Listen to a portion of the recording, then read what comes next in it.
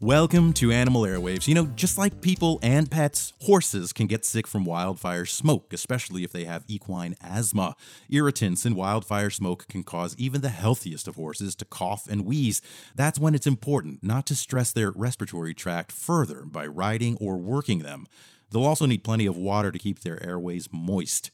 Some folks even feed salt to increase their horse's water intake. Of course, methods for reducing environmental dust will help too, like soaking hay and using dust-free bedding. Using barn fans to move stagnant air is another good idea.